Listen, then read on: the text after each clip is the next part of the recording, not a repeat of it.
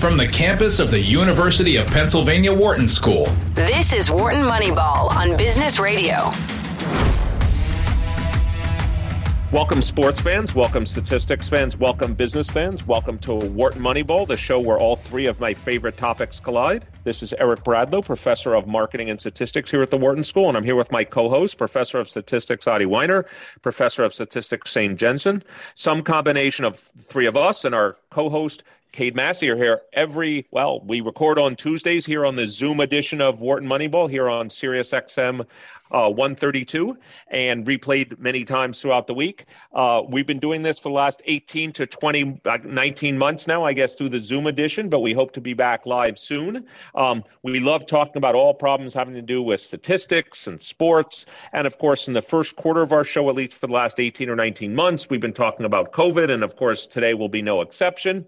The next two quarters of our show, if you'd like, will be open mic. We'll talk about what caught our eye in sports. And then in the fourth quarter of today's show, we have a very interesting guest, Ryan Harrison, who does a lot of work in vision research. So how can you improve vision to actually improve performance? So Shane, Adi, how are you guys doing today?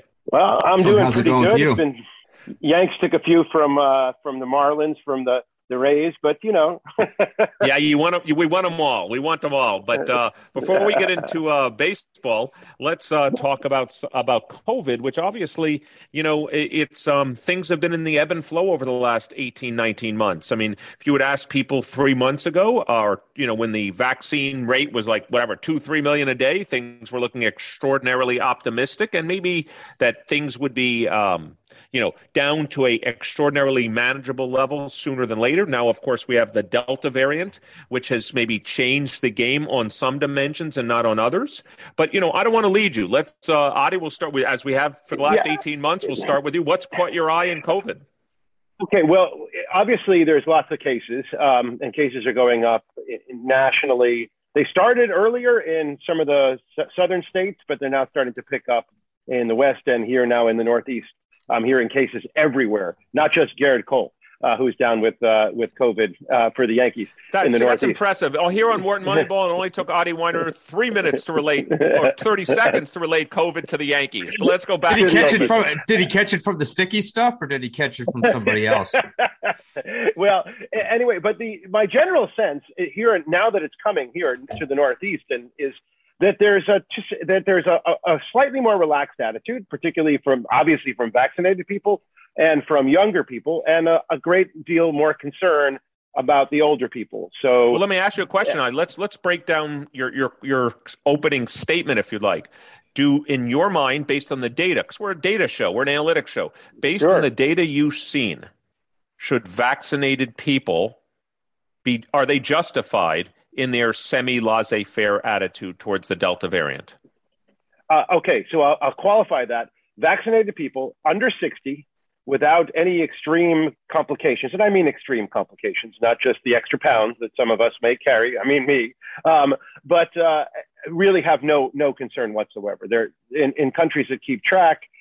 Israel and UK have seen Delta variant for many weeks now, UK for 2 months, Israel for about six weeks. They see almost no. I mean, I think literally there was one serious case under 60 among a vaccinated person. So I think it is justified. No concerns. Just to be clear, you mean no concerns for themselves? Yeah, of course. Well, yeah, certainly. Yeah, as opposed to potentially being spreaders or carriers to other people that have more concerning ages.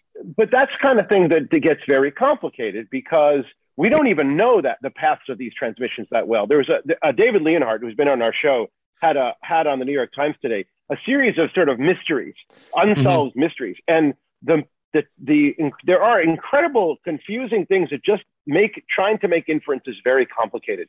It seems that vaccinated people do become positive at a much lower rate than others who are not vaccinated, but definitely have what we call breakthrough infection. Seem to be, some say 80% in protective, some say as little as 45 or 50% protective. You're against just actually testing positive. Testing positive, absolutely, just plain old testing positive. What we don't know is how much they transmit. And so the issue is, do they transmit to substantive degree, to not such a substantive degree? But I'm going to stand, we all can talk about our personal experiences, but, we're celebrating my son's engagement on Sunday. We're having an engagement party, and many people are calling, is it outside? The people who are calling are wondering whether or not they are basically by age, right? So the people who are grandparents, great aunts, some elderly relatives they don't want to be indoors for a very long time, and we agree. And actually, we have both combinations, which turned out to be quite lucky that we have that because we planned this before everything's kind of went crazy. So in answer to your question, Shane, I guess the answer is I don't really know. Well, right, and I get well. Because your starting statement was that you kind of said that this does support being somewhat laissez-faire. And I would guess the uncertainty around, I personally, I will acknowledge it, have been pretty laissez-faire in my own behavior. But the uncertainty about whether or not I, as a vaccinated person, can still essentially carry it and transmit it to others would be one reason that I shouldn't be so laissez-faire. As you sort of said, I think there's just so much uncertainty about whether that really is a substantial, probability or not. Let me ask a question, Adi. So, since we taped a week ago, there was the story out of Provincetown where they had an outbreak, and a lot of the people were vaccinated, and that, I think what surprised most people was both the proportion of people in this cluster. I think it was originally 430, then it went up to about 800. The proportion of those people that were vaccinated that tested positive. But even the more surprising part was the degree of viral load in those people that had been vaccinated. So did that change your view of what we know and don't know? Because it was right after that Dr. Walensky and the CDC, maybe not intentionally or it wasn't their choice, came out with this statement. Did that change anything to you? I understand it's just one study in one small outbreak, but the fact that the positivity rate was so high for vaccinated people and that their viral loads were as high as the people that were unvaccinated? Well, I guess in some level, it confirmed what they were seeing in Israel already, which was contrasted with what they were calculating in both Canada and UK, which showed more efficacy. But as usual, it is many people, but it's really one data point. This is a Provincetown, I don't know what to call it, but it was a party. And there was a large number of people, very close quarters. And I would assume almost the vast majority were vaccinated. So even though 80% of the people who test positive were vaccinated, so-called breakthrough. I would guess that probably 90 to 95% of the people there were vaccinated, which gives that same, 75, 80% efficacy rate when you do the Bayes rule, which is the right way to adjust for this imbalance. And just so our listeners know what Adi's talking about, yeah. If I had told you, the listener, that half the people were of each type, but 80% of the people that test positive were the vaccinated, you'd be like, oh my God, what? That's terrible. You mean vaccines cause you to get COVID more so than otherwise? But Adi's trying to give you an idea of the base rate. So your prior is this base rate of, let's say, 90-10 or maybe even more. And so the fact that you observe a significantly smaller fraction of that among the positives, that's why you have to know the base rate and you have to apply Bayes' rule, which is how to go from the prior odds to the, now you observe the data, to the posterior odds. That's why you have to know what this underlying base rate is. And just to again be kind of clarify too, when you're talking about efficacy in this 70 or 80% range, you're specifically talking about the efficacy of the vaccine to prevent us from having viral load such that we can pass it to other people, as opposed to the efficacy of keeping ourselves safe, which again, I think the rates of kind of hospitalizations among vaccinated, zero, it's more like 97% of hospitalizations are. And let me non-vaccinated. And let me just add one thing again, Adi, before you continue, just to remind our listeners, Adi is not saying, when he's saying the vaccine's, let's say 70% effective, he's not saying you have a 30% chance of getting it. He's referring to the relative odds of vaccinated versus non-vaccinated is what he's saying. And so again, people are like, well, how does that work? I thought you said 70, 80% got it and 90% was that. Yeah, but it's the reduction of, but of the 10% of the people that were unvaccinated, vaccinated, maybe 40% of them got it. So you have to look at the relative odds of vaccinated versus unvaccinated, just to clarify again for our audience what it means to say it's 70% effective. And as one final clarification or one final point, the fact that us three statisticians have to spend the last 10 minutes clarifying exactly what it means that I basically implies that's why it's so confusing and complicated to try and communicate this to the public, because the definitions and the denominators we use in all these calculations it's nuanced, it's subtle, and it's not something that I think disseminates easily to the public. But let me just remind our listeners here, Adi, this was just your opening statement about who under 60. We're just breaking down part one of your opening statement. Yeah, I'm not even sure we've allowed you to get through it yet, right? No. I know. I will say, there are complicated issues. Obviously, we don't understand things that well. I think we understand much better the effect of getting the virus, depending on your vaccine type, your age, or your comorbidities. We don't know the transmission. And just to point to some of the Leonard kind of mysteries, two great mysteries was the India, which seemed to be almost essentially avoided any bad complication with no vaccine, with no distancing, with no nothing for almost the entire 17 months. Then all of a sudden, Delta hit like a ton of bricks. I mean, and it killed, and it was a really, really, really bad scene. We don't really know the full extent of it because of the medical system in India is so inconsistent. But it also ran out almost as fast as it ran in. Almost mind-bogglingly. It looks like a sharp tooth if you look at the graph. And just to make another point, it looks the same in England, despite its vaccinations, despite it had very few, relatively speaking, far fewer hospitalizations and deaths. But it also ran in and ran out extremely quickly, which leads to the next question: will we see the same thing here? Yeah, so just for our listeners here, I knew this was something that Adi would bring up. And, some people have predicted that the Delta variant in the United States will burn itself out by maybe mid-September. In some sense, why does there burn out? Well, let's assume for the moment, maybe this is not true. Let's assume you can only get the Delta variant once. Okay. Well, eventually you will run out of uninfected people. And so if this thing spikes up quickly, by definition, you'll run out of people to continue to infect. So fast up tends to be fast down.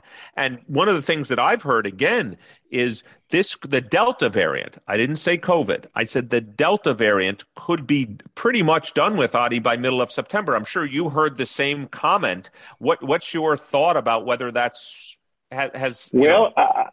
I'm a bit of a Bayesian on these issues. I've seen two countries go run in and run out. That would be India and the UK. I guess I could use a third for a little bit more confidence. But I don't think it'll run up as quickly here because rates are pretty high. But they were pretty high in England as well, and it ran up pretty rapidly and equally ran out.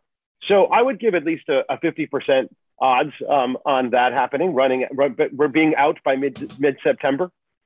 Well, I mean, so I feel like the one thing that could maybe affect this is the extent to which there's kind of spatial variation. I know I belabor this every show, but whatever. The spatial variation in America. So, I mean, America is a very big nation, much bigger than the UK is, both area and population wise. And so that could kind of extend it.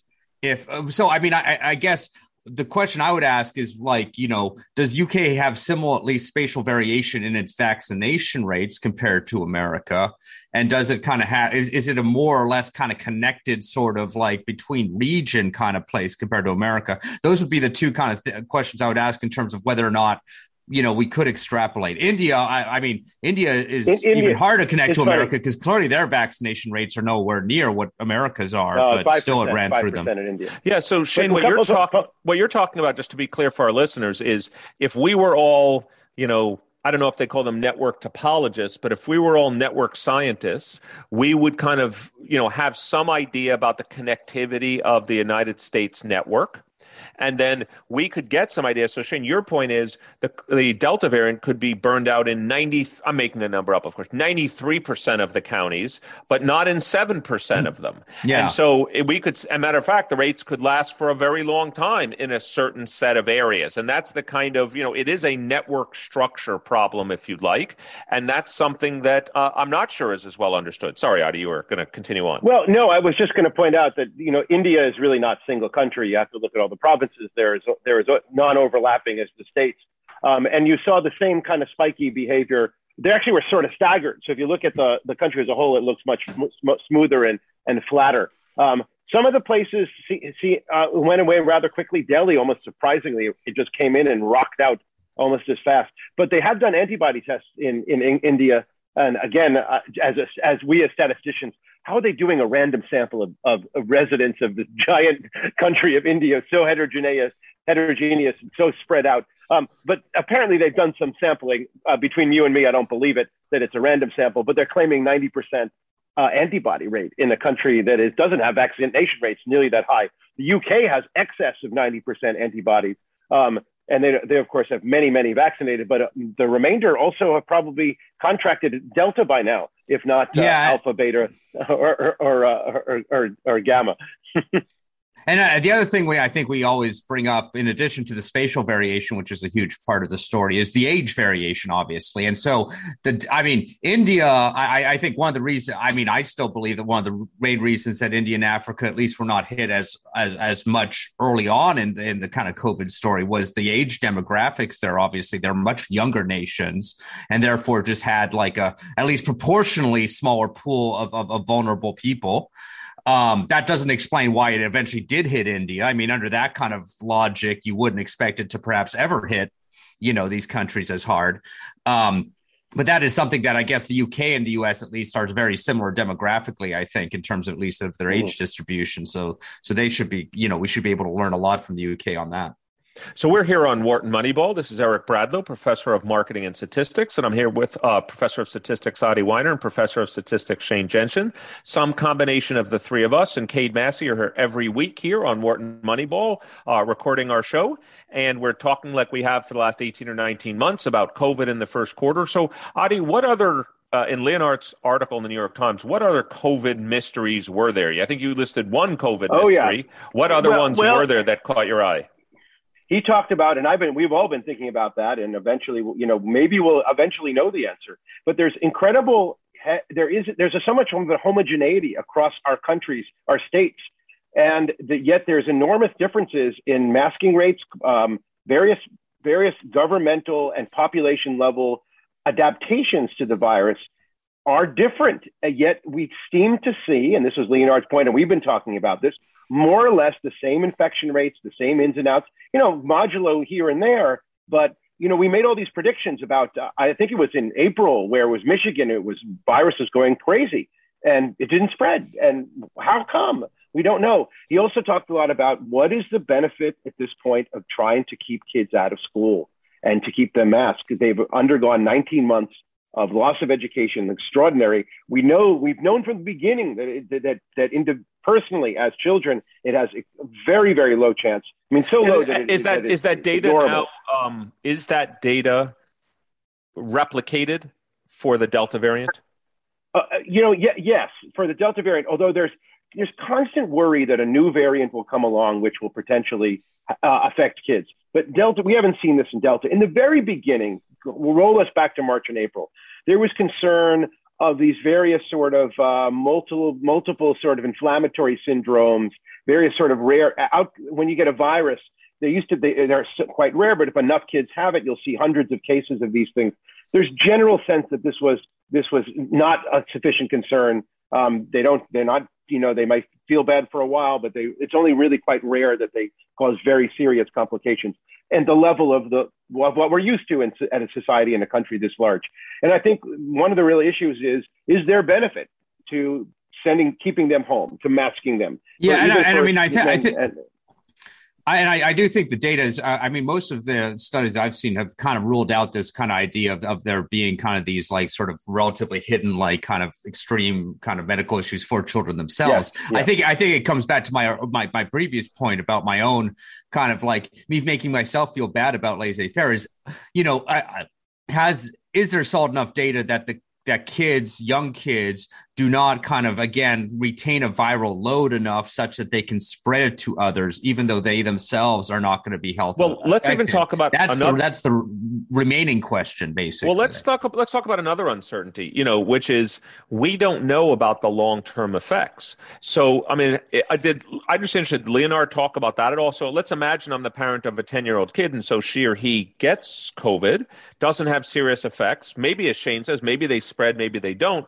But how do we know in 2 years, 3 years, 8 years, 15 years, something won't pop up as a result of this? We can't possibly know that at this point, right? Okay, well, of course, but we as parents, as society, there's going to be gambles, right? So I'm going to ask you as a parent, you have a child still in school. They're still not in college or older.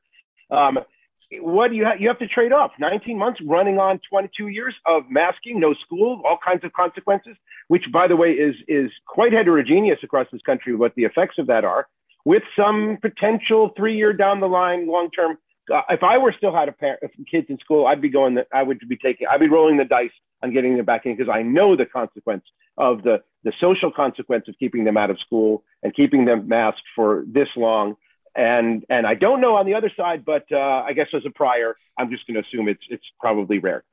Yeah, well, I can just say, we had our 15-year-old son vaccinated literally when I say the first day that they announced they were moving it down to 12 to 16. When I say he was there the first day, he was almost there the first hour of the first day. Matter of fact, he got vaccinated when the FDA had approved it and the CDC hadn't even approved it yet. Apparently, the CDC doesn't have to. The FDA is good enough. But I will say the following. I think I'm not convinced. Here's what I do think is going to happen. Not just for him, but potentially for us as professors at the University of Pennsylvania. I think we're going to be wearing masks, and I think the students are going to be wearing masks when teaching starts in the fall. And it's only, as you know, for those of you that teach in the first quarter, I think it's 3 weeks away, 3.5 weeks away. I think everyone is going to be mandated to wearing masks indoors in the classroom. I do. That's my belief. I wouldn't be surprised by that. I just want to kind of circle back before we leave it, maybe just talk about masks, to the fact that, of course, we don't have any data yet on the long-term consequences of COVID, because it is a relatively new virus. We've only had it for, a year and a half or so. But at least I feel like we could at least look at whether there were long-term consequences to people that were infected with some of the viruses that are most like COVID. So SARS, MERS, all these kind of early stuff. And so, I mean, I haven't done this research myself, but there must be people that have investigated whether or not those, the most similar viruses to COVID, whether there were any kind of long-term health consequences beyond the kind of ones that you would just sort of expect from having an infection, a viral infection. So I don't know if, that'd be something that at least people could, if they were kind of concerned about that, maybe look into. Let me ask you a question. Adi mentioned you guys both mentioned the variation in what people are doing around the country. I don't know if you saw today, but you could argue let's forget whether it's whatever the right thing to do is, whether you would have done it. Maybe you could argue this is a great natural experiment about to exist. I don't know if you saw it today, but New York City just announced they're going to require a vaccine passport for restaurants, all restaurants, gyms, and large venues. You must prove you are vaccinated to enter. Mm-hmm. Now, forget whether you agree with the policy or not. You could talk about that if you want to. I'm interested as a scientist in your perspective on this as an opportunity to look at the effectiveness of this policy in mitigating the spread of the virus. Because other big cities are not going to do this. We've now got variation. Some restaurants they're going to phase it in. I don't think it's going to be all at day one, so there'll be some variation. We like variation. I'm just wondering, is this any possibility of learning something more definitive, or is this there's still too many other confounding factors? Yeah, what's the control group for New York City? Yeah, and there isn't any control some other group for large New York city. It's the largest city in America. Eric, it's a unique place. It's also the place that was hit hardest first. And they probably have the most amount of natural immunity mixed in with a huge amount of vaccination. What's going to happen? So if you have, say, good results in New York that are, say, better than, say, Los Angeles, it would be very hard to know that came from this policy. And you could just, I mean, a lot of these policies, especially because that essentially it has to rest on common sense, right? I mean, you can't always expect to know the answer when you aren't doing an experiment. In fact, we would argue you never know the answer if you don't do an experiment. And I think that it's a good policy.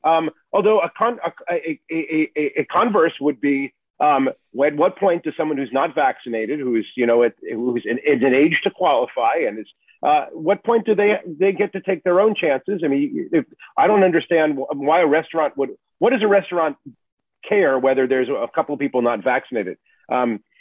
I mean, unless that would get people from not going. I mean, I have to say, we had a lot of people in and out of our house because we've been moving out of our New Jersey house. And we were asking people we actually were asking people just to wear masks when they're in the house. We don't know who they are, just come in. But we did ask people whether they were vaccinated. And surprisingly, the people doing all the work in our house were majority not vaxxed. And I don't know why. And what's going to be the implications of having such a wide policy like this, except likely to get those people to vaccinate.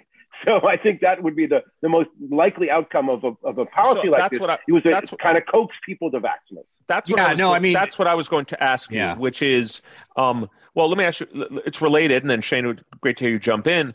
What is the set of outcomes that you would look at to say that this policy is successful? And by the way, I didn't ask you this question because I expected you to say, oh my God, this is a great experiment. I expected you to say, oh, there's going to be all these confounding factors. And maybe the goal is to get people to say, if you want to go to restaurants, gyms, and large venues, you know how to go. Get vaccinated and you can go too. It's not about, setting up all of a sudden we're going to learn exactly how effective things are. Yeah. Sorry, and I mean, we've already established that there really is no good other city or whatever. There's no good control group for New York City, I think. But I mean, the one kind of comparison that you could do is New York City before this thing happened, before this passport came in, versus New York City after. That way, at least, it's balanced in terms of the city involved.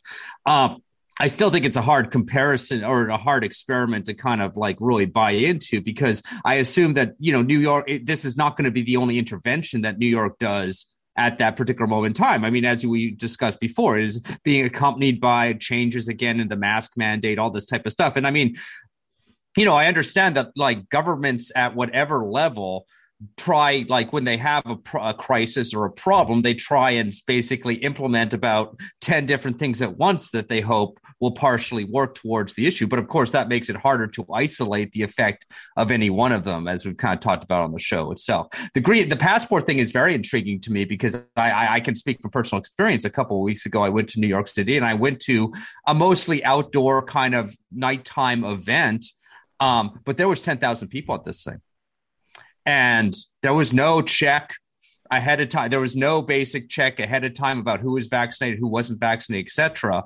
So, I mean, New York, certainly, I mean, if they do institute this passport and enforcement is reform, which who knows how that's going to be a big challenge. But if they actually were to enforce this passport thing, it would probably represent at least a pretty big change in, say, like a lot of kind of and those large events, at least, that you're talking about.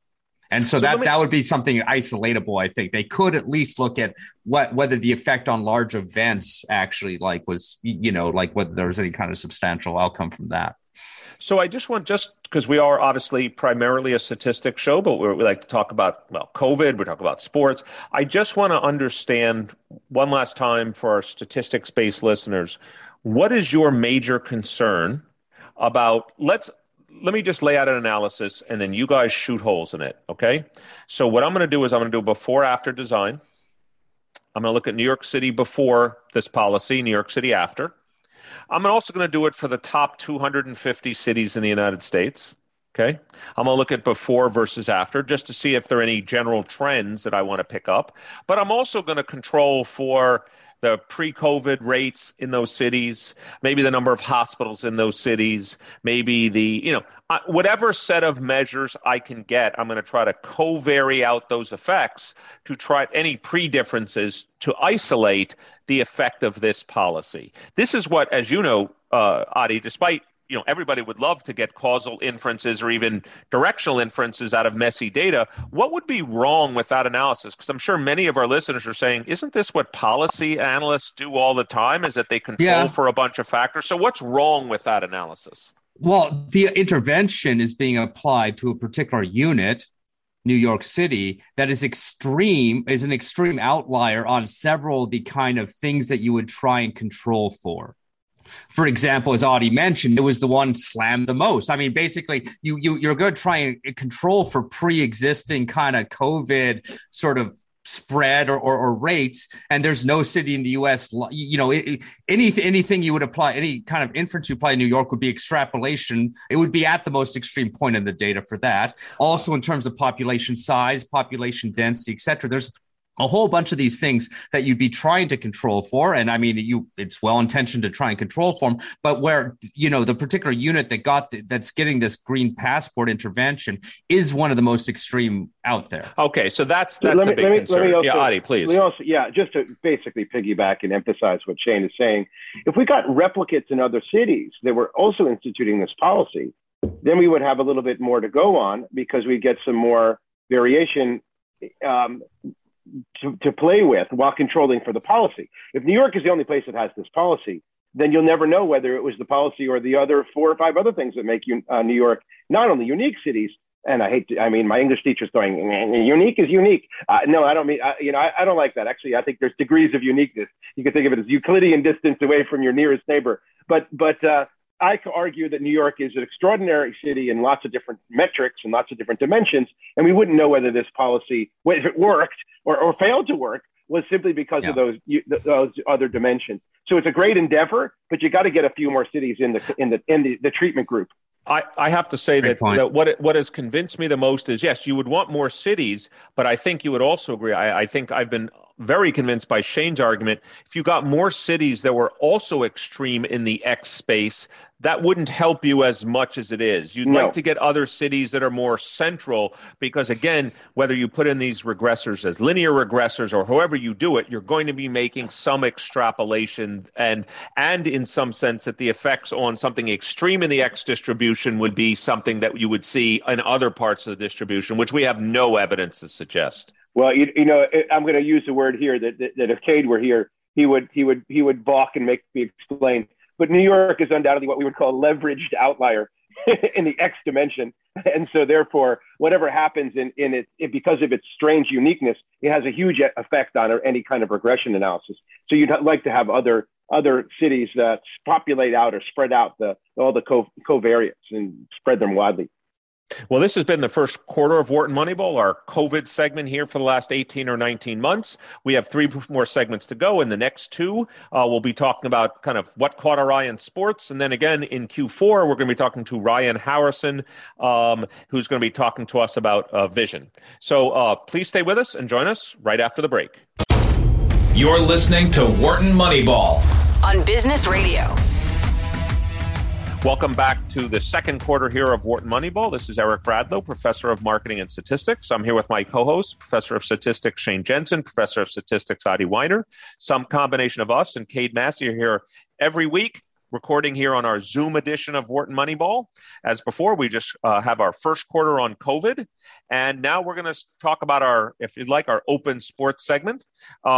Obviously, there's lots of things to talk about in sports, but of course, we're still knee-deep in the Olympics. So I thought I would toss some topics out to my co-hosts and just run through a lot of interesting things that have caught my eye, both from a sports and analytics perspective from the Olympics. So let's get started. So the first one, and I'd love to hear your reaction. For the first time ever, they had a race where it was a medley, not a medley.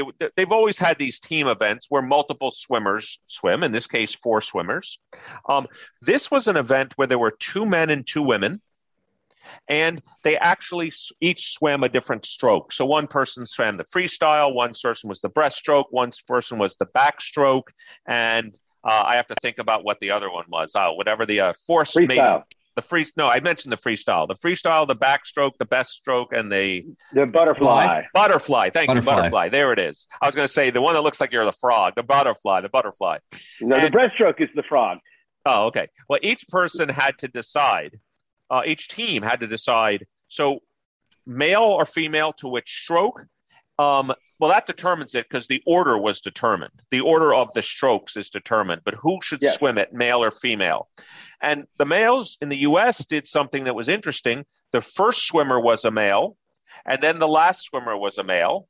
And the second and third swimmers were both females. And there's been lots of criticism given because by the time Caleb Dressel, who is the greatest swimmer in the world today, swam the fourth leg, which was the freestyle, the U.S. was already 8 seconds behind and basically was out of the race, despite the fact that he swam a faster time in the 4x100 medley that he swam when he won the 100-meter. It's not like he didn't perform well. He swam faster than he swam when he won the gold. So I just wanted to know, Adi, I know you had some thoughts on this, both as a swimmer, but also as a statistician. What did they do wrong? What did they do wrong?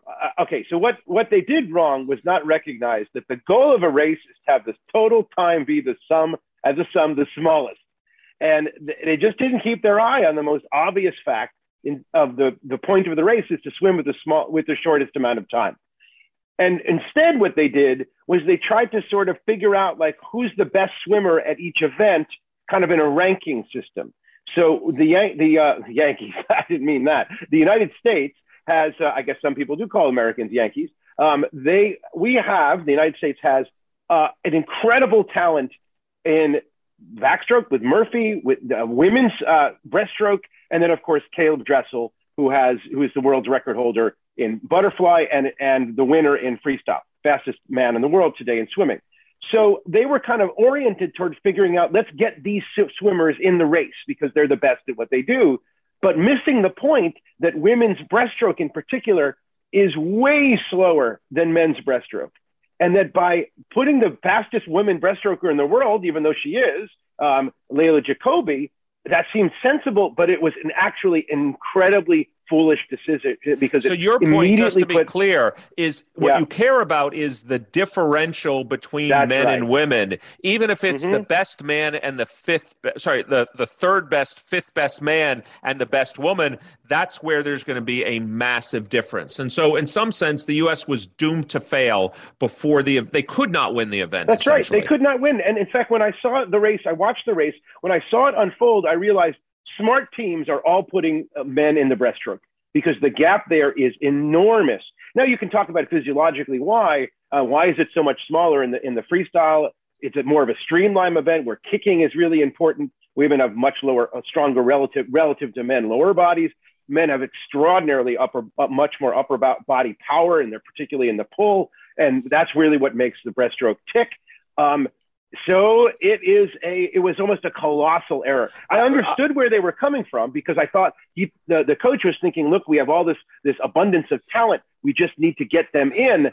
And we know you can't do it. You got to have it almost an also-ran on the world stage because the Americans don't have a world champion breaststroker. We've rarely ever have. And in the men's side, in the women's side, we always have. And they just sort of forgot about that. So, Adi, mathematical fact. This seems to me to be a colossal and inexcusable failure of what you want to call it analytics, that's fine, but just basic, someone could be 2 seconds worse for a female, which is a huge difference, but just the male-female gap is so large. But it's not as large for a different stroke, and it has to be known. Can I ask a question too?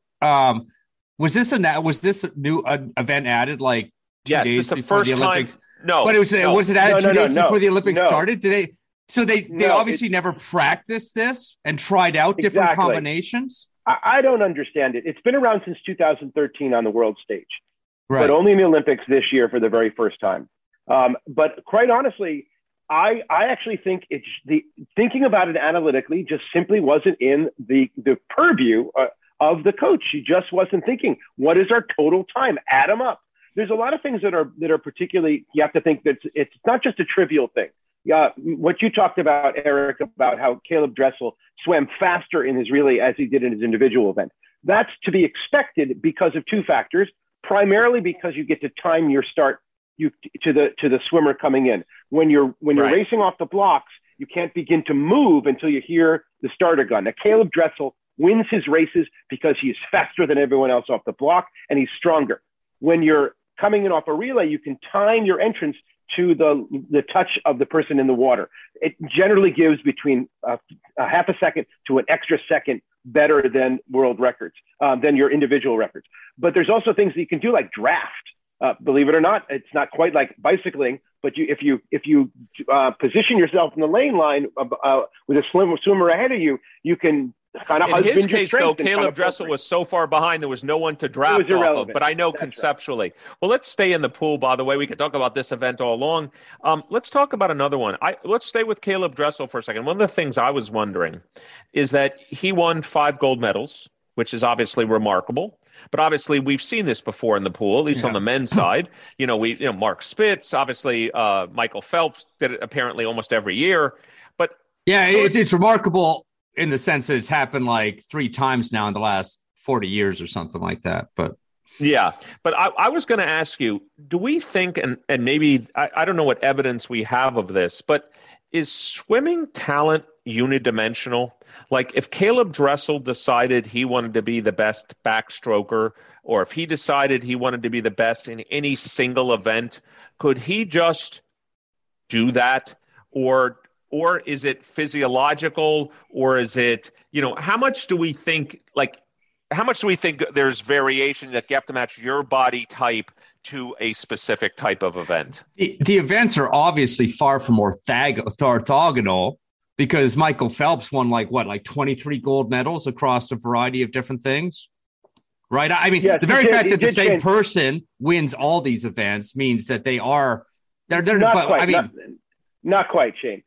There are 2 that are very, very similar. So if we did a principal component analysis, we'd /quickly identify the butterfly and the freestyle as being very similar on those and that dimension. And Phelps was a butterfly slash breath freestyle. He also was very good at the individual medley because he was decent at backstroke and breaststroke, not sufficiently bad at it to eliminate him, but he could not compete in those two races kind of individually. I asked a different counterfactual. If he had spent all of his time on those, could he have been the best in them?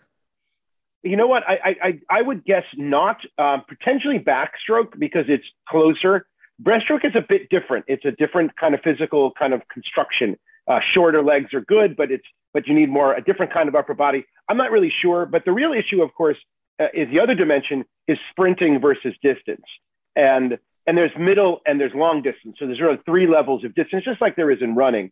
And I think that is, again, physiological. Phelps was that middle. He wasn't a 50 or a 50 racer, 50 meters.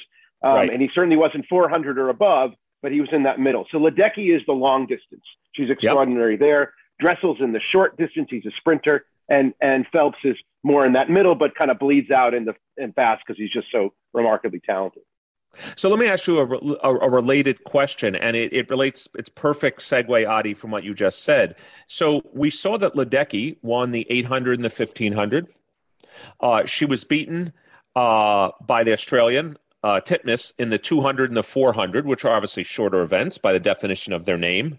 But despite she had been the Olympic champion in those events, so I'm going to ask you a 2-part, it's not a 2-part question. It's one question with 2 parts to it. Michael Phelps was teasing that he could come back. He could come back and compete in the Olympics. Now, let me ask you a question. If that were true, and he were to do it at age 40, which would be how old he'd be at the next Olympics, do we learn anything from Ledecky or from previous swimmers? Would it be the 400 he would be in? Would it be the 200? Would it be the 100? Would it be, what does age take away speed first, but not endurance? Like, what do we know about that? And what do you think? I mean, any way to know? You know what? Dana Torres swam in the 50, which is the shortest distance, at around age 40. And she got a bronze or got damn close to it. Proved herself to be one of the world's best, even at age 40. I remember when Dana Torres swam then. I remember that. Yeah, it was a remarkable. I don't really know. Everything just seems to be topsy-turvy these days. All the assumptions of our youth have just been tossed. I mean, we see that in tennis. We see that in football. How old is that Brady character? I mean, 44 today. I mean, quite honestly, a lot of the things that I would have said are categorically off the table. Even as little as 5 years ago, I'm starting to rethink. Could I believe Phelps could come back at 40? I don't think so. I mean, what do you lose? I mean, and reaction time would probably mean it would be almost impossible for him. He was never a sprinter in the first place. Reaction time definitely goes, and that matters. It's a quarter of a second, I think, potentially. Could he compete in the 400 IM, which is the only race that he still holds the world's record in, individual race? Maybe. I wouldn't write it off. Yeah, and I mean, I guess without a kind of like a solid physiological reason otherwise, you'd probably think he'd be best off kind of essentially specializing in whatever event he was most dominant in, you know, back in the day, and just assume that the general kind of like aging effect, you know, doesn't bring him back entirely to the rest of the population. You know, but there's this incredible race. We didn't talk about it. There's a bike race across the United States of America. Amazing. You get on a bike and then you ride across America, and it's just race to the finish. The winner did it in 11 days. The winner was, there's no sex differentiation. It's men, female. There's one group. That's it. You just race. The winner was a woman, and she was in her 50s. I mean, what is this? Obviously, there's some things that age just does not hurt you, maybe even helps you.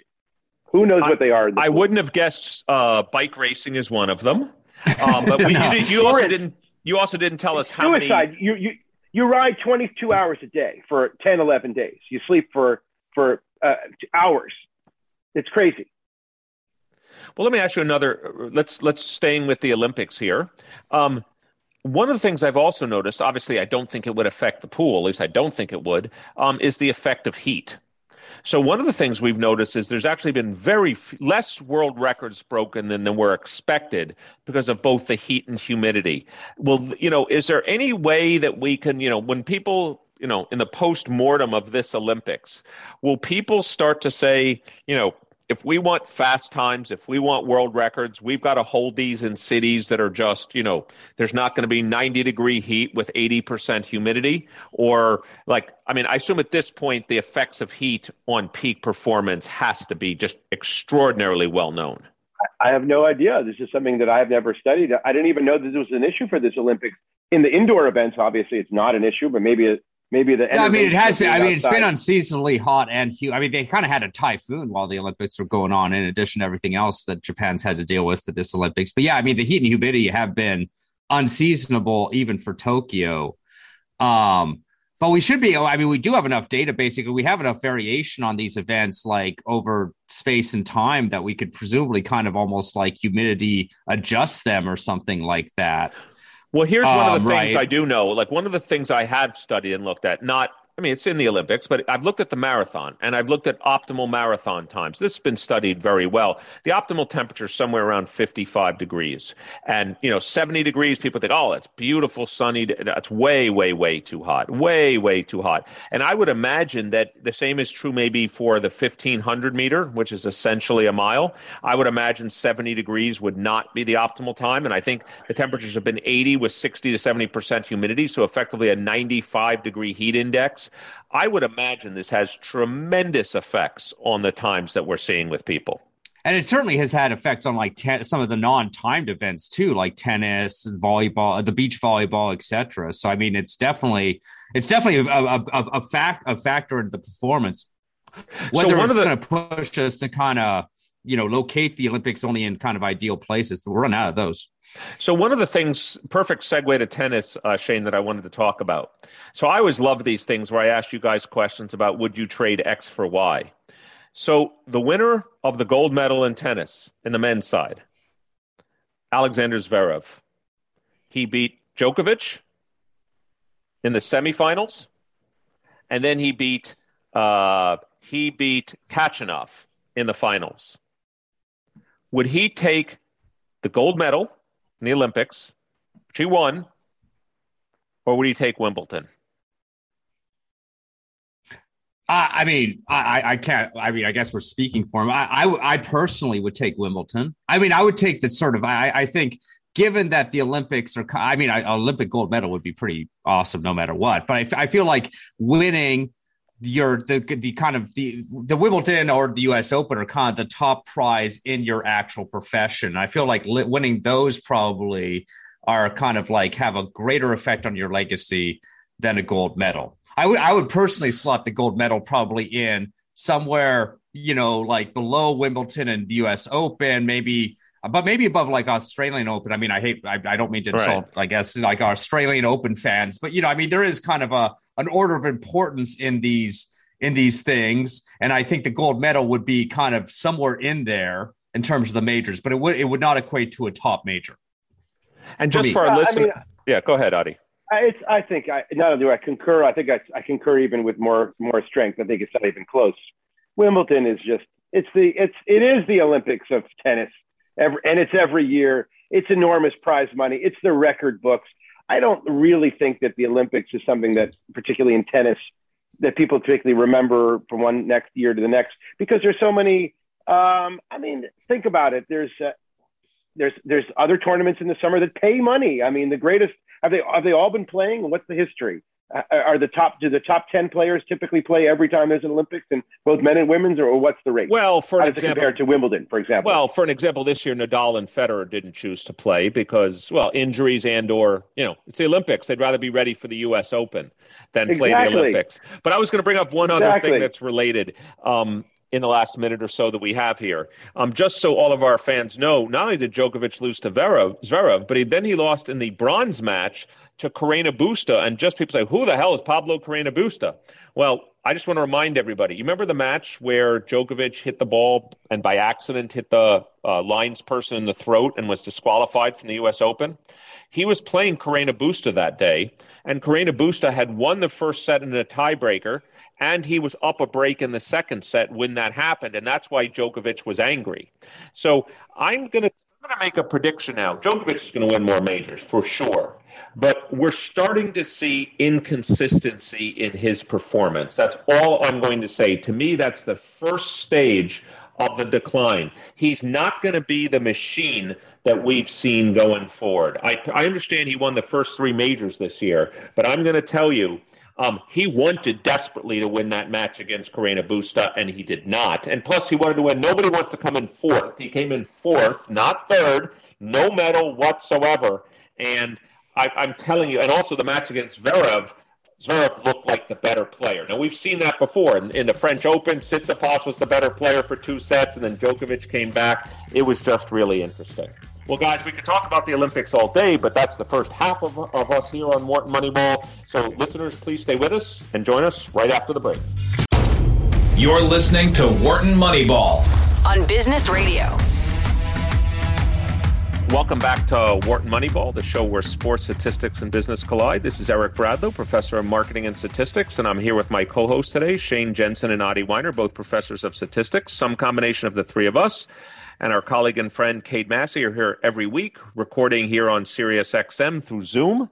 And someday soon we may be live, but hope to do that soon. And, of course, if you want to join the conversation, you can always join us by emailing us at moneyball@wharton.upenn.edu. That's moneyball@wharton.upenn.edu. We love answering your questions. And again, you can follow us on Twitter at WMoneyball, at WMoneyball. As a matter of fact, our co-host and friend Cade Massey posted something, if you'd like, a semi-conjoint experiment that was participatable on our Twitter account. So again, if you want to follow us, please follow us on at WMoneyball. So guys, besides the NBA draft being last week, it's also when the free agent signing period happened. And I wanted to get your reaction to a number of signings that I thought were quite interesting, both from an analytics perspective, but from is this person's contract make any sense from the long run? So let's start with the hottest property in the NBA, given last year's, of course, everyone would rather have Giannis, but I don't mean Giannis, who's not a free agent. I mean Trae Young of the Atlanta Hawks. He just signed an extension worth $207 million. And so I don't mind telling people I'm 6 feet and I weigh 195 pounds. And Trae Young is 6 feet and he weighs 160 pounds. So the question becomes, is he going to be the next Allen Iverson? And by the way, despite what you might want to think about practice, Allen Iverson was one of the great players of all times. And Allen Iverson actually stayed relatively injury-free until later in his career. So my question to you is, if you had $207 million to spend, regardless of whether it's training, et cetera, would you spend it, given the injuries, the size of players, et cetera, on a 6-foot, 160-pound player? So, Shane, you seem to have some thoughts. What are your thoughts? I mean, if Allen Iverson is the natural comparison, I mean, certainly Allen Iverson, whatever contract Allen Iverson had at that kind of for the ages that this particular contract covered, he was more than worth it. And so, I mean, if he can, obviously injuries, it's hard to kind of predict, but, if he can stay injury free, I think, he's definitely worth that extension. It's a tough thing with basketball because contracts are underpay the superstars by so much, right? So if LeBron James or KD or Steph Curry could get what they're genuinely worth, it would be 2 to 3 times what they're actually paid. So the salary cap would actually mean something in that context. Yeah. So it's hard to know whether or not I would make that argument. I mean, if you were asking me, would I choose someone like that at your top salary? A genuine, superstar, I would say no. The worries about Trae Young would put me off. On the other hand, you're essentially getting a deal no matter what. So I would argue that it's a secondary concern. I will just say, from my own perspective, someone, as you know, that watches a huge amount of basketball. Obviously, I was impressed by Trae Young, but I was also impressed by the way how I understand Ben Simmons had all kinds of challenges in the playoffs. Ben Simmons shut Trae Young down. The Milwaukee Bucks shut Trae Young down. He's not KD. Let's not make it seem, nobody's KD when it comes to offense, but let's not make it seem like he's this unstoppable force that can score anytime he wants. If he did, he wouldn't have gone 4 for 20 against Ben Simmons in Game 7 of the deciding game. And his, when he was shooting under 40% against the Milwaukee Bucks during the conference finals, he wouldn't have done that either. So I think I don't think Trae Young is there as well. So here's another interesting thing that happened through the NBA signing. So you guys heard, and I assume you saw, that the Lakers now have Russell Westbrook, right? I saw, yes. Yeah. So as of 3 days ago, here was the Lakers' entire roster. LeBron James, Anthony Davis, Russell Westbrook, and a broken down and almost worthless Marc Gasol. That is their entire roster. And you might say, well, what do you mean? What about the other play? I just said that was their entire roster. No other players. So they actually have to have a 15-man roster. Now, they've recently just signed some other players. They just got Dwight Howard back from the Sixers. They just got Trevor Ariza, one of these three-point defensive guys. They got Wayne Ellington, another three-point shooter, and they got Kent Bazemore. And 3 of them, Howard, Ariza, and Ellington, they got for the league minimum. But they only have 7 or 8 players right now on their team. So my question to you is, can a team with 3 great players and maybe 12 other minimum contracts win the NBA title? Is that how you would distribute the finite salary cap if you guys were Daryl Morey or if you guys were Rob Pelinka, the Lakers GM? It's obviously worked in the past, right? Miami did this. They have to stay healthy, though.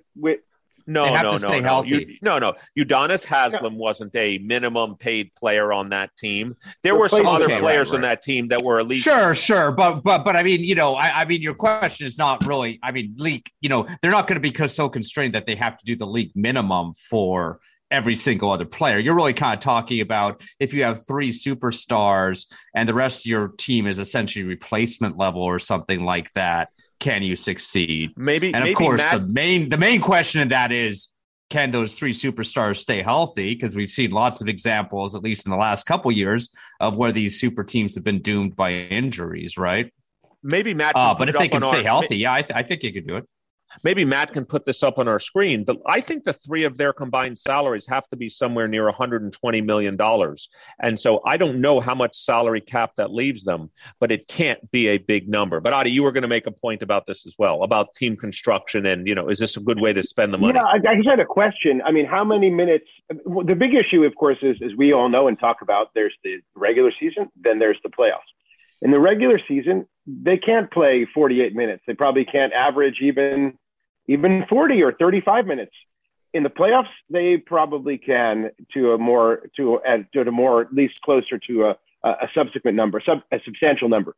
That means that you probably could get away with three superstars and replacement level players in the playoffs, and maybe not so much in the regular season. I can't tell whether or not they still can't play the whole game. That's correct? That is correct. Matter of fact, Russell Westbrook is a known, let's call it, phenom when it comes to minutes played. Matter of fact, he typically leads the league, if not up there, in minutes played. But no, in general, in a game 7, he could play 48 minutes. But in general, no. The highest average in the league, Adi, might be around 36 minutes. You cannot average 40 minutes a game in the NBA. No, you cannot. And so I'm doing a little. I'm good. I'm just something quick to do a calculation. It's a weighted average, right? Of the 36 minutes or 3 quarters times your superstars plus 1 quarter times these real scrubs. I think that could be pretty bad. So I'm not that optimistic that they're going to do well the regular season. I mean, extraordinary in the regular season, and I think they would be not the favorites coming out. That would probably still be the Nets, right? Well, I mean, in the West, they probably are. The Lakers probably are going to be the favorites, I would guess. In the West, yeah. Because again, to channel Allen Iverson, talking about regular season. I mean, all you need to do is have them play enough to have basically a slightly above 500 record. And then you're in the playoffs, and then you take it off from there. I mean, the regular season is essentially meaningless for good teams. Right. Well, to give me some credit, by the way, remember I estimated that their 3 salaries were $120 million? Matt Datz, our producer, just confirmed their total salaries are exactly $120 million. So now the question, of course, is how much more do they have? They have 12 other players they have to sign. Is the salary cap $150 million, $170 million? I agree with you, Shane. It really does matter. Because if the other 12 players all have to be at, let's call it $2 million or less, that's very different if you can sign some $5, $6, $8 million players who can be some excellent players. But I agree with you, Adi. It's a weighted average of excellent minutes. I mean, that's the way it is. And then you're right. In the playoffs, can they get away with just playing 7 or 8 players with a short rotation where you'll always have at least 2 of the 3 of them, big 3, on the court at any time? That could absolutely be a winning formula in the playoffs. But let me ask you a question. If I gave you right now LeBron, AD, and Russell Westbrook, or KD, James Harden, and Kyrie Irving, which big 3 would you take? The one with LeBron. Always the one with LeBron, until proven otherwise.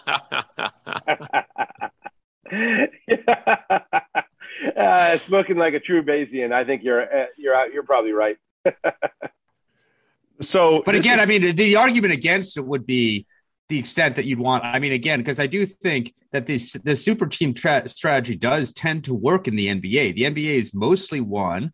The championship is mostly won by super teams, but conditional on them staying healthy. It's won by healthy super teams. And so injury is the big thing that kind of, I think, really goes against this sort of super team kind of strategy.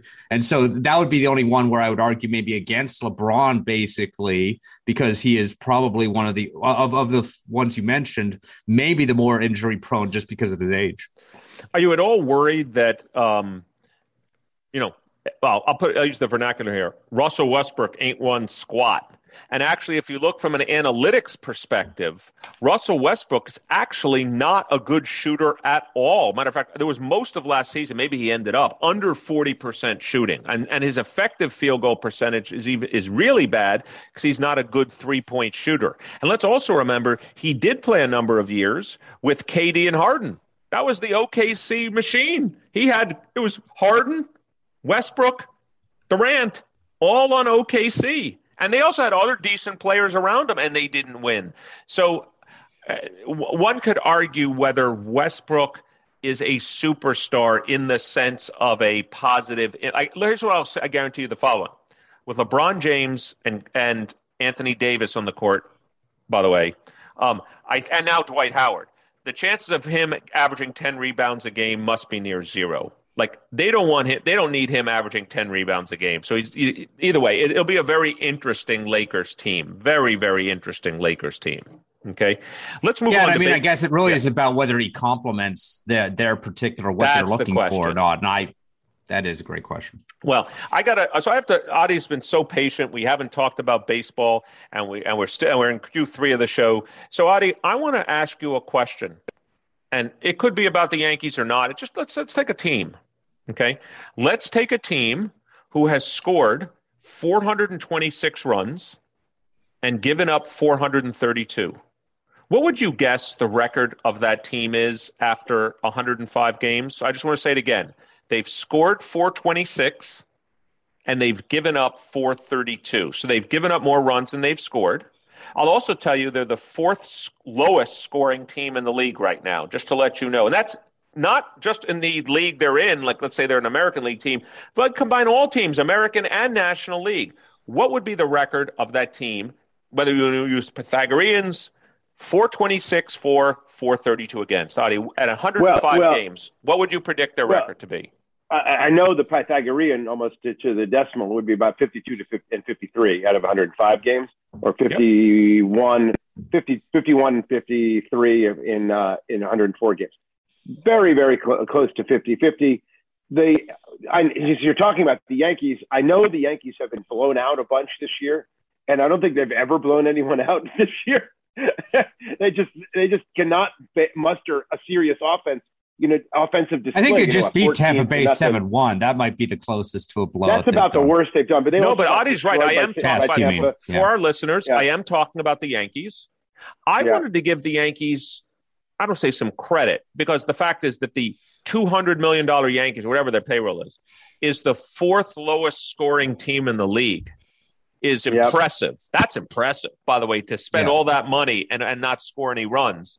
And by the way, the only teams that are less than them, by the way, are the Mets, the Marlins, and the Cardinals. Those are the three teams that are lower. But do you find it impressive at all that the Yankees are 4 or 5 wins above Pythagorean with the scores? I mean, is that to say something about the closing ability or something about the team? Well, I can tell you that the Pythagorean, the standard deviation on the Pythagorean is pretty low. So I think they're at least at 1, if not 1.5, maybe even 2 standard deviations. I have to check that over their Pythagorean expectation. So they've won a good deal more than we would expect, given the numbers of runs and the numbers of runs scored and the numbers of runs allowed. What's incredible is that a team with that much talent and that much money has scored so little. That's just shocking. I mean, what happened to all the Yankees from LeMahieu to Urshela? Obviously, Judge is having a decent year, but not a ridiculous one. Stanton hasn't shown up. Their home run champion, Luke Voigt, from last year also disappeared. Gleyber Torres, they have some roster mistakes. I mean, sentimental favorites like Brett Gardner, who I don't think he's over the Mendoza line. He's not. He's still below 200. And yet they don't make any action to get rid of him. I mean, they just signed Gallo and Rizzo to make. Yeah, no action at all on the part of the Yankees grabbing two of the best hitters in baseball. Right. I mean, it was like the Yankees of old time. I enjoyed it. Yeah, no, and I don't think I remember them doing that. I mean, the problem the Yankees have now is kind of the problem the Yankees always sort of have whenever they've quote unquote struggled, with their gigantic payroll, is that usually if they're kind of paying, older, kind of more injury prone superstars, they don't have, places to put them in the field. So Stanton occupying essentially the DH spot permanently really kind of hamstrings them when they have people like Luke Voigt or like whoever else that they kind of want to rotate in and out to try and prevent injury. So I think that aspect of roster construction is kind of goes against them. But I mean, mostly I just think they've had kind of a lot of bad luck in the first half, and now we're going to see the Yankees come back, and everybody will we're beyond somehow wrap it as a underdog story or something. Well, like we that. are well beyond the first half, but I will say the following: as you said, Shane, there are only 2.5 games, I think it was, or 3 out of the wild card. they get in the game. Anything can happen. Anything can happen in the playoffs. But I was just they can throw Garrett Cole and that sticky stuff at whoever in that wild card, and they'll be in. Well, let me ask you another thing now that we're tracking into baseball a little bit in our last couple of minutes here. So, Adi, we all made predictions. I think he had 34 home runs at the All-Star break, Shohei Ohtani. I believe he's stuck.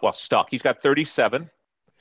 There's now only, let's call it 60 games, 55 games left in the season. What is your prediction now? I think we all said he's, I don't want to say a shoo-in, but a very good chance to make 50. Do you still give him a very good chance to make 50 home runs? He's at 37. He needs, let's say, 13 in 55 games or so. So he needs to average, a quarter of a home run a game. So he needs to hit it a 40 home run clip for the rest of the season to get to 50. What do you think, Adi? Does he make it? I think he's less than 50. I would take an even up bet that he won't make it. Do you think he will lead the league? He's got 37. I think the next person has 34. That's a trickier one because I want to regress both the top candidates down to the mean. Unless that was someone who regularly hit 50 home runs. And since that person isn't in the game this year doing that, I don't even know who it would be, potentially, then I would say that he's a better than 50% chance to lead the league. So it'll be, again, interesting to me that, again, another season will pass, likely with no 50 home run hitter. And so this is starting to remind me of, eras that were pre-performance enhancing drugs when, I remember as a kid, oh my God, George Foster hit 52 home runs. And then there was a year Cecil Fielder maybe broke 50. And as we all know, Hank Aaron never broke 50. And Willie Mays, I think, did it once. And so I think there's that's certainly interesting. Let's talk about one other thing in our last couple minutes left. Michael Brantley is leading the league in batting average. And he's at 331. That seems to me to be a very historically low leading batting average. We know batting averages are down in the league significantly.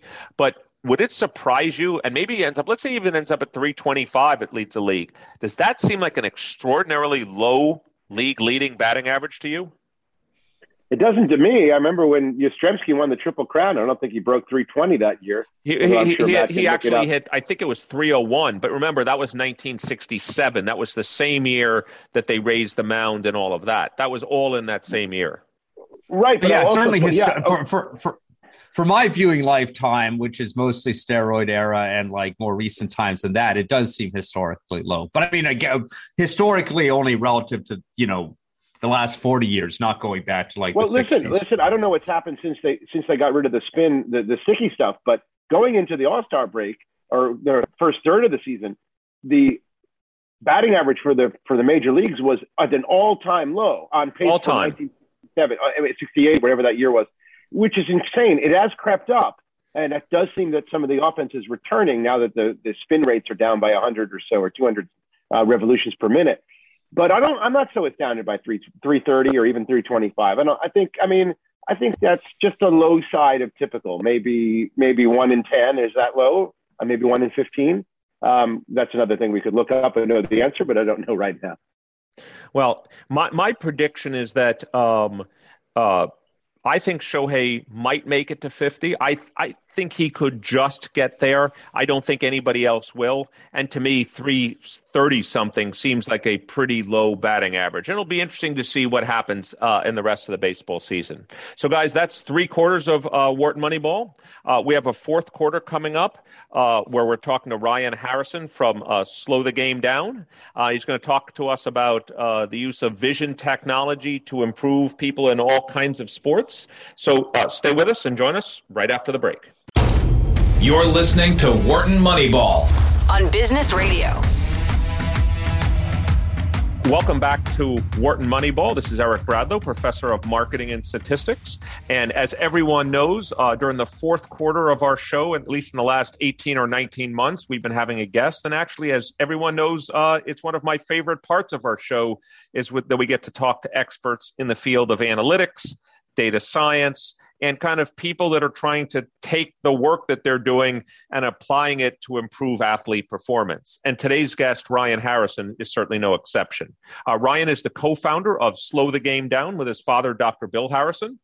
He has over 20 years of experience working with professional athletes. He's a consultant to, well, I could spend all of our time just talking about who he's a consultant to, but major league teams, NCAA teams, NFL teams, NHL, volleyball, tennis.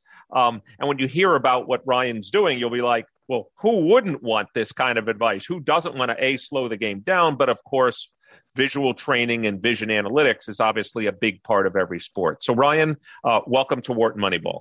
Yeah, appreciate the invite, Eric. Excited about this. So first, why don't we just start with the beginning? Why don't you tell us what exactly is, I think you use the term elite vision performance training, and what is it not? Yeah, a lot of people think about when it comes to vision is, can they see, can they not see? Are they wearing glasses, contacts, any of those things? And even when you think about a lot of sports, when people drop balls, you always say they need to get their eyes checked. And a lot of times it's not about the clarity of their vision. It's really about how the brain uses those eyes to perform. So there's different skill sets that we look at, from the fact that how their depth perception, how their brain uses both eyes, different visual skills. And we look at that in the sport that they play or they perform and try to figure out what can we do to enhance that aspect of sport. So when you look at, let's say baseball, because I do a lot in baseball. If, you can have great swing, but if you don't see the ball very well, your swing's not very good, right? Doesn't matter how good that is. So most sports, whether it's racing, whether it's volleyball, whether it's football, all begin with their vision and how they process that information. So that's what we look at as far as elite vision performance training, is how those eyes guide the mind and the body. So let's start with the beginning. Most people would say, this is obviously a misconception. Great vision is born, nature over nurture. So your comment is that you can actually be trained to actually have better. I mean, a matter of fact, I'm even nervous now to even use the word vision, because that may not even be the way you think about it, because it implies it's a one-dimensional thing. Worse vision, better vision. And that's probably an oversimplification too. Yeah. And, you bring up a good thing, nature over nurture kind of thing. And, if you think about it, people don't know they can see better until they find a way they can see better. So they all think it's the way they are born and the way they process things, until they're shown that they can see things a different way, and they can, literally slow things down, but also see things a little sharper and clearer. So there's a combination of nature, but there's a combination of nurture as well. And there are things that they can do to train their visual abilities to perform. Now, kind of backtrack a little bit, is even as we talk about youth sports, a lot of it's survival of the fittest. And so people with great eyes tend to rise to the top, but those are some of the limitations that take an athlete that never get to the next level, because they don't have that visual abilities to get there. Or visual tactics is another thing that we talk about, how to use their eyes to get to that next stage. So when is ideally, if someone wanted to optimize performance, would they start working with you and your firm like at age, I'm making this up, 8, 10, 16, college level? I mean, when would be the right time? Or it's never too early? What would be the right time? It's a good question too. And, a lot of times people ask me, and I'll say really around 12, 13 is probably a good age. It doesn't mean they can't do certain things prior.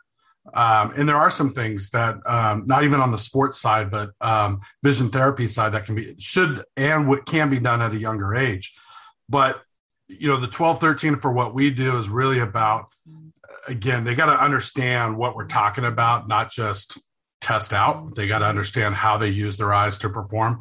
Now, I say that, but, my experience is working at the top level. I've worked with some of the top pro athletes in all different sports, and, they're looking for that little edge.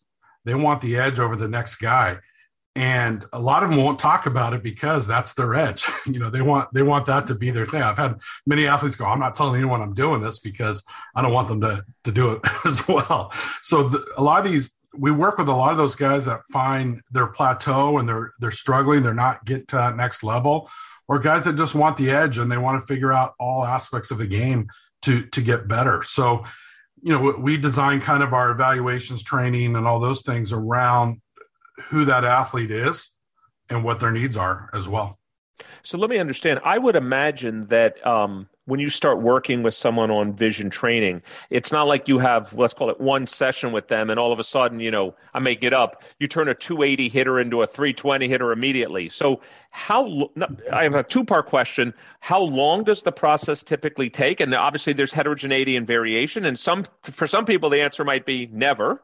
And then my second question is, since it is a long-run process, how do you keep people, what are the metrics, let's call it the intermediate metrics that you measure that can convince that superior athlete that, don't worry, it's working. I know you may not have seen because as we know, let's say baseball, Ryan, which you talked about, it's like coin flipping. You're flipping it, if you're lucky, a 30% coin. Sometimes you go into slumps, sometimes you don't. So how do you convince them that don't worry, things are improving?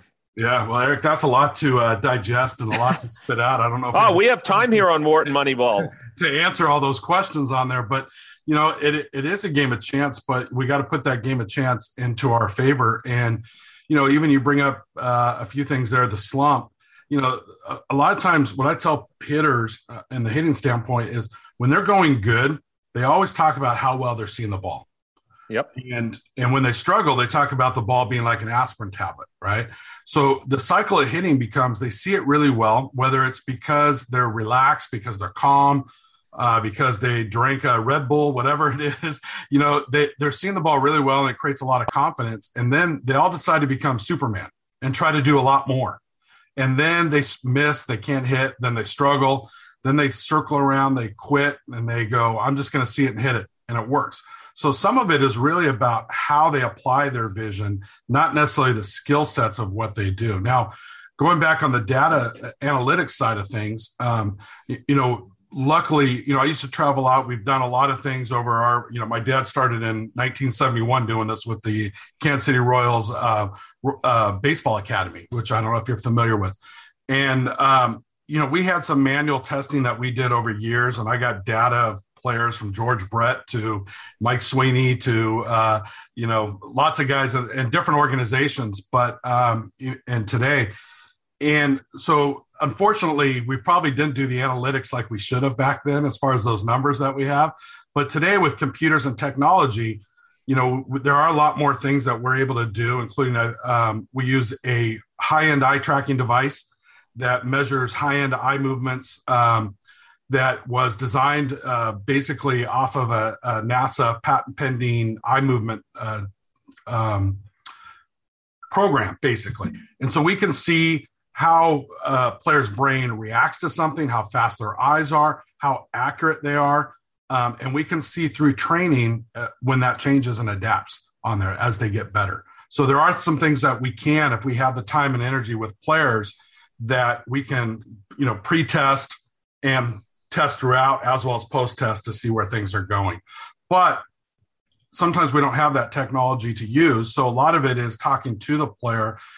So there's a little bit of sports psychology kind of aspect into it, is how are they seeing the ball? Are they seeing it like they're capable of? How are they seeing the field? How are they seeing, are things seem fast? Do they seem slow? What are you looking at? And there's some tactical techniques that a lot of these guys get a lot of value out of.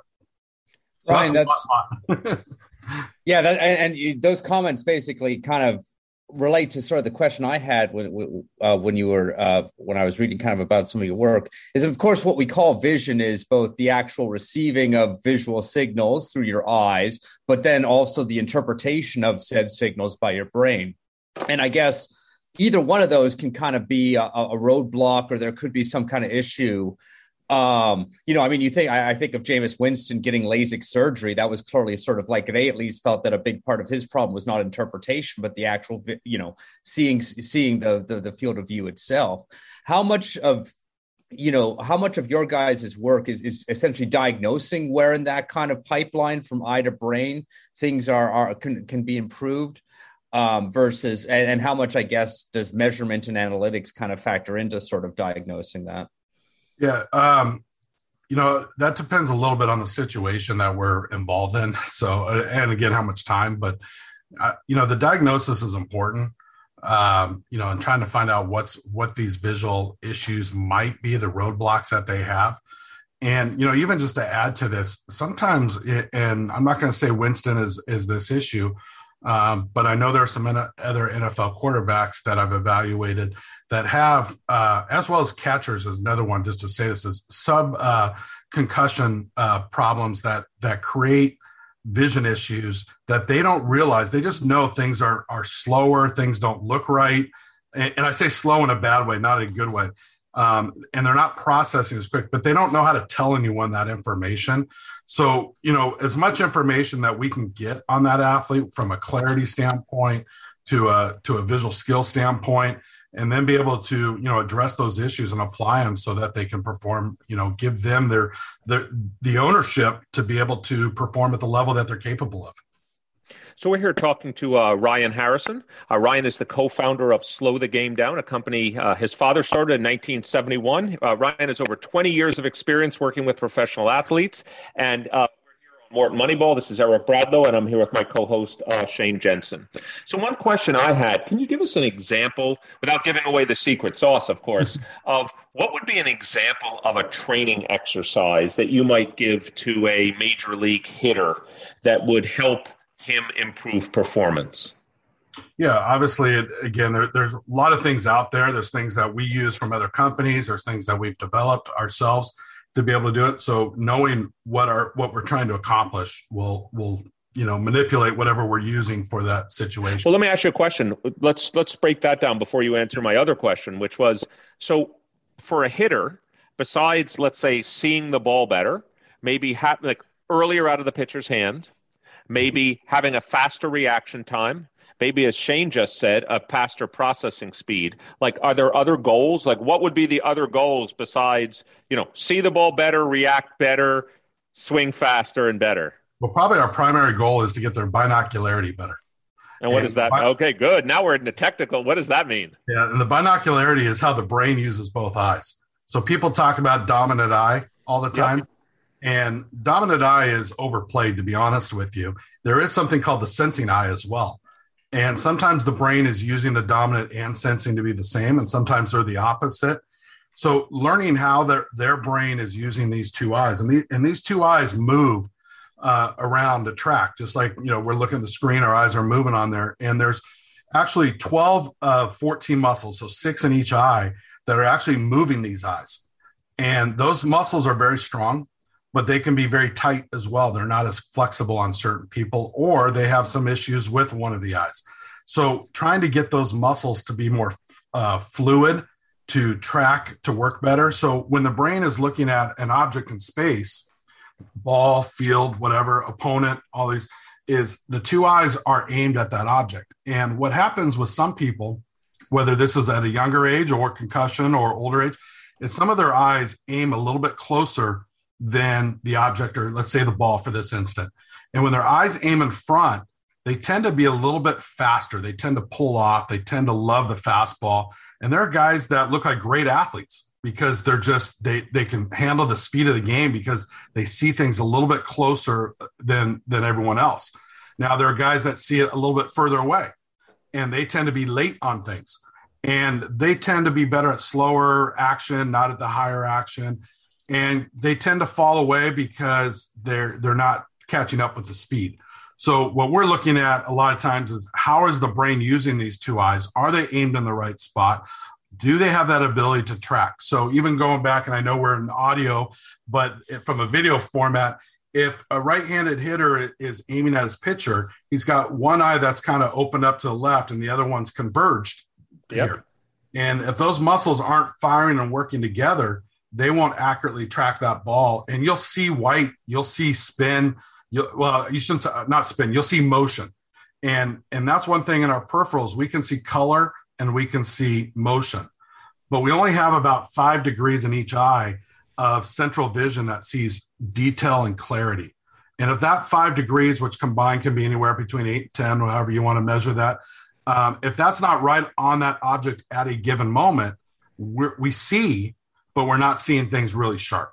And we're not seeing the detail. We're not seeing spin. We're not seeing speed nearly as well. So that's kind of one of our major goals of the skill set, is really getting that binocularity to perform at a very high level on there. So let's imagine there's lots of things you could measure about someone's vision, or let's just stay with baseball, even looking at the ball. Have you guys done analysis of, well, if we could improve that measure, they would become, I don't want to simplify it, say they'd become a better hitter, but they'd have a better chance of performing better. In other words, let's call it from an analytics perspective, do you know the key drivers of performance? And if so, how do you know this? Yeah, I mean, yes, and yes, Eric, to all your answers. And, probably, talking in the baseball side of things, because that dominate a lot of our career, as well as softball, collegiate softball as well. So that those kind of eye-hand coordination sports, great hitters or consistent great hitters tend to have high-level binocularity skill sets, and it's a measurable skill. Now, it doesn't mean they're going to be a great hitter. It means they have the ability to see things differently than other people. Now, and you can improve someone. This was my first question. You can improve someone's binocularity through appropriate training. Yeah, and I'll give an example of that in just a sec. But you Sure. can improve it, and there's some guys that probably have a limit than the other guys. But again, and Shane kind of mentioned this. We can give them all the skills available and great clarity, great visual skills, but they still got to do the task. And if they're thinking about their family at home, or they're worried about their mechanics, or they're worried about, other stuff, it doesn't work. And just to kind of give you an example is, sometimes you're taking a book or a newspaper, something you're reading, and you're going through it, and you flip a few pages and you say, what the heck did I just read? Now, your eyes were aimed in the right spot, but you were lost in thought about something else. And so your eyes weren't necessarily taking in that visual information to be accurate identifier, even though they were moving properly, they were aimed in the right spot. So getting that athlete, one, to have the skills, but two, how do they, and I call it inhale, how do they inhale the visual information that they need to inhale to be able to make those decisions that they need to be? Now, in talking about baseball, there are plenty of baseball players that have good visual ability and aren't great hitters. And the reason is they see things like a friggin' beach ball. Everything looks so good that they just get so hungry, they swing at everything. Okay. And then there's guys who are so tight, it doesn't, change in speed. They don't know what's going on because they're not seeing that information. Now, some of the great hitters of all time, and as you know, hitting that coin, you said hitting 300 is not an easy thing. And I think over all time with significant at bats, there's probably around 250, I think it is. I haven't looked at it for a while, that have hit career 300. And you're talking guys like George Brett, Rod Carew, Tony Gwynn, Wade Boggs, Sean Casey, actually, who I do a lot of work with. Those guys had great visual plans. Not just great eyes, but great visual plans of how they attacked and saw the ball differently than everyone else. And I think that's one thing in today's game is we have a lot of swingers, but we don't see a lot of things. They're not actually swinging. And when we just swing, we'll run into some things, but it's not that consistent, confident contact that a lot of people have. But even in other sports too, like some of the quarterbacks that I saw over this offseason, probably – I'm going to say about 8 NFL and a bunch of college and was able to evaluate them. Some of those guys wanted to be the best. They want their vision to be phenomenal. They see slight differences. When they get knocked off, they know that something's not right. There are other guys that I'm not a big fan of their visual skills, but they're great athletes and they get by. And they're probably going to get by for a few years. And then you're going to see their game kind of, and you probably can call a lot of these guys out that have kind of a wavy, career because they show some burst of greatness, but there's no consistency on there. And I haven't tested everyone, obviously, but I believe those guys don't have those visual abilities to solve those trouble times when they need to. Let's talk about something, Ryan. Let's build on something you just mentioned. Without mentioning any specific teams, of course, how has your work been used? Like, I could imagine it used for player enhancement. I could also imagine an NFL owner saying, Ryan, we want you in the draft room, and we want you to have evaluated all of these players and look at their eye movement. I could imagine it using for contracts and, who's consistent and who should we pay for the long run. Can you give us a sense of, without mentioning obviously specific names, although Shane and I and our listeners here on Morton Moneyball would be happy if you want to bring some news here on some specific names. But can you talk about, let's call it the breadth of sports evaluative problems or training problems you've seen and worked on? Yeah, Eric, it's a good question, and I probably need you to sell me a little bit more with what you just said there. But, my dad started in 1971 working at the Kansas City Royals. And some of the guys that were involved back then were John Sherholtz. So he worked with the Braves for many, many years when John was running the organization, as well as some other people that came out of there. Jack McKeon was part of that. Sid Thrift, if you remember Sid Thrift, they were all part of that Royals Baseball Academy. And over the many years, as things changed, we've worked with different organizations at different levels.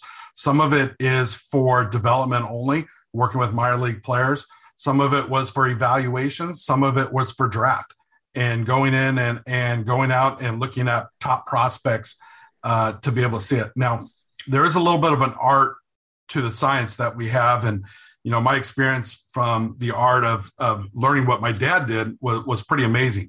There's some technology out there. There's some equipment out there. There's some doctors out there that are doing things. I'm not going to say they're doing things as good as I'd like to see them being done. But, a lot of organizations are adding things.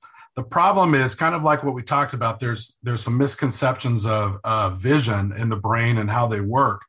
And so there's a little bit of disconnect of good technology and these guys to get there. But, this new stuff that we're using with this eye tracking device that I've had for the last 2 years, there's some great information that we're getting out of this that I think is going to play huge dividends down the road for these guys. Do you think there's ever a day where, how much of what you're doing requires the use of, let's say, an eye tracking device, or can a lot of it, can you just watch film? Will there ever be a time where, whether it's through artificial intelligence or video technology, where you'll just be able to stare at the ESPN broadcast, you'll watch every single hitter and you're like, oh, that person needs help with this muscle group. Oh, that person has poor binocularity. Oh, this person, or do you actually have, I'll call it in-person detailed types of measurements? Obviously, the in-person detailed is going to be a lot better. Can you see things a little bit on video? Sure. I mean, that's, just like a hitting instructor or a coach, they look at position and they see things, right or wrong, they see things, right? Same things from us. I look at things visually. How are they processing information? What were they looking at prior if I have the right angle? How they went into the box or different stuff. So, I can't say that's for everyone, but I know I listened to one of your other shows about technology and VR, and there are some things that do work and don't work out there, and there's things that I imagine in the future, especially with AR technology, that's going to be phenomenal, and being able to understand a lot more eye movements in the real world, as well as what's going on in the brain and what's firing and what's not firing. So I'm sure the future is going to have some. Everyone thinks technology today is great, but the future is probably going to be crazy. So one of the areas in which I know you work on, which I wanted to make sure we touch on, which is obviously a huge topic today, is concussions. Mm-hmm. And, what is the old expression? The eyes are the window to the mind. Yep. I would imagine, it's the first thing when someone potentially has a concussion, they start, whether it's shining light in their eyes, they're trying to see if the person can track. So can you talk about the work that that Slow the Game Down is doing on both concussion evaluation? Because I would imagine if you had a baseline, that would be assessment, but also I know you're doing work in concussion vision rehabilitation. So can you talk about that area? Yeah, the first thing you mentioned there is they look at the eyes to see if they have a concussion or not. Yeah, that's probably the last thing they do to rehab it. They look at everything else and they forget about this vision. So, vision's so important that people, they talk about bright lights or dizziness, and vision's not the only thing that goes on concussions. And this is one of the things that makes it so difficult is every concussion is very different, and every symptoms can be very different. There's no like one-stop shop that needs to be done. So for us, we look at the visual symptoms that athlete or a non-athlete might have, and how we can address those symptoms and calm them down. So kind of like a short little answer into this is we talked a little bit about these muscles of those eyes, and there's a lot of nerve intervention. There's 3 cranial nerves that are involved in moving those muscles. And a lot of times those muscles get knocked away. Now, they're not working real well because like I tell people, think of them like highways. They had an earthquake and they're just those pathways aren't opening up nearly as well. So we want to retrain those pathways. Now, most people just kind of shake their, I'm not going to worry about it. It's, I can get by, I can fight through. And there are some people that have more difficult challenges.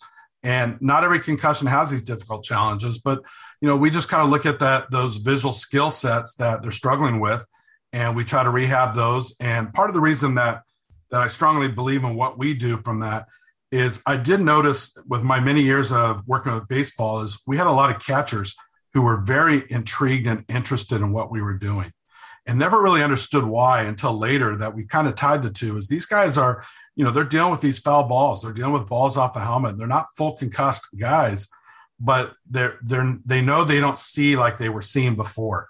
And so they always wanted to find, what can I do? Can I do more? And so I do think for those guys, there's a lot of there's help out there.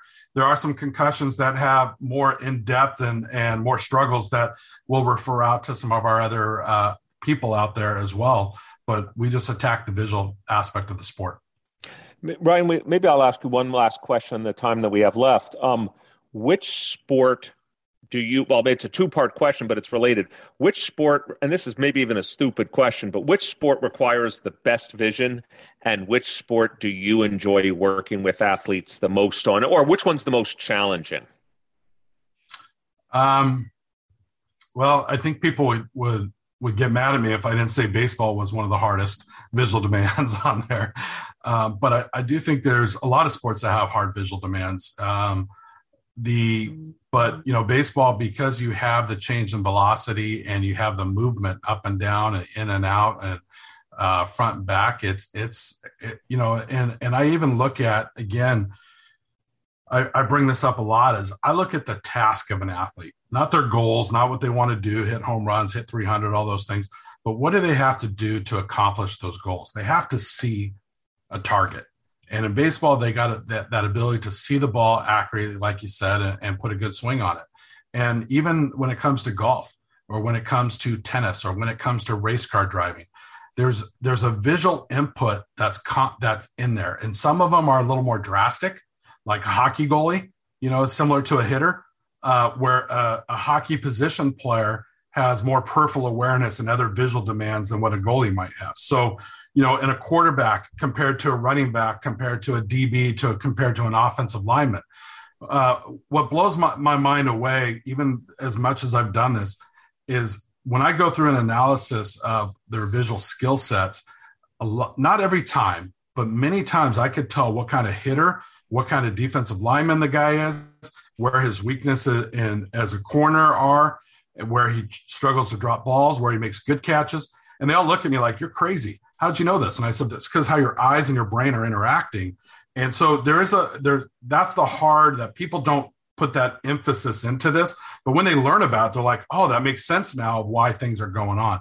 So kind of going back in your question there of what's the most difficult or what do I most enjoy? The difficulty is getting these guys to understand, because it's not the norm. The norm is to go lift more and go practice more, go run more, instead of trying to figure out a simpler way of their task. Now, I enjoy baseball a lot because I've done it for so many years. But honestly, I can wake up and do it tomorrow and the next day. So I enjoy the newer challenges. I enjoy the concussions. I enjoy the different sports I don't spend as much time on, and trying to figure out the unique challenges that they have and how we can give them a little bit of an edge to make their game not easier, but allow them to perform at a higher level. Well, Ryan, we'd like to thank you for joining us here on Wharton Moneyball. We've been talking to Ryan Harrison, founder of Slow the Game Down, has over 20 years experience working with professional athletes, Major League Baseball, NCAA, etc. You can visit his website, www.slowthegamedown.com. So, Ryan, thank you for joining us here on Wharton Moneyball. I appreciate the opportunity and always enjoy the discussion. Thank you. So this has been 4 quarters of Wharton Moneyball. So on behalf of myself, Eric Bradlow, my co-host Shane Jensen and Adi Weiner, and some combination of the three of us, and our main host, Cade Massey, here every week here on Wharton Moneyball. Thanks to our producer, Matt Datz, our associate producer, Dion Simpkins. Of course, thanks to all of our fans and listeners here on our Wharton Moneyball Zoom edition podcast. We're here every week. Between now and next week, enjoy your sports, enjoy your analytics, and we'll see you next week here on Wharton Moneyball.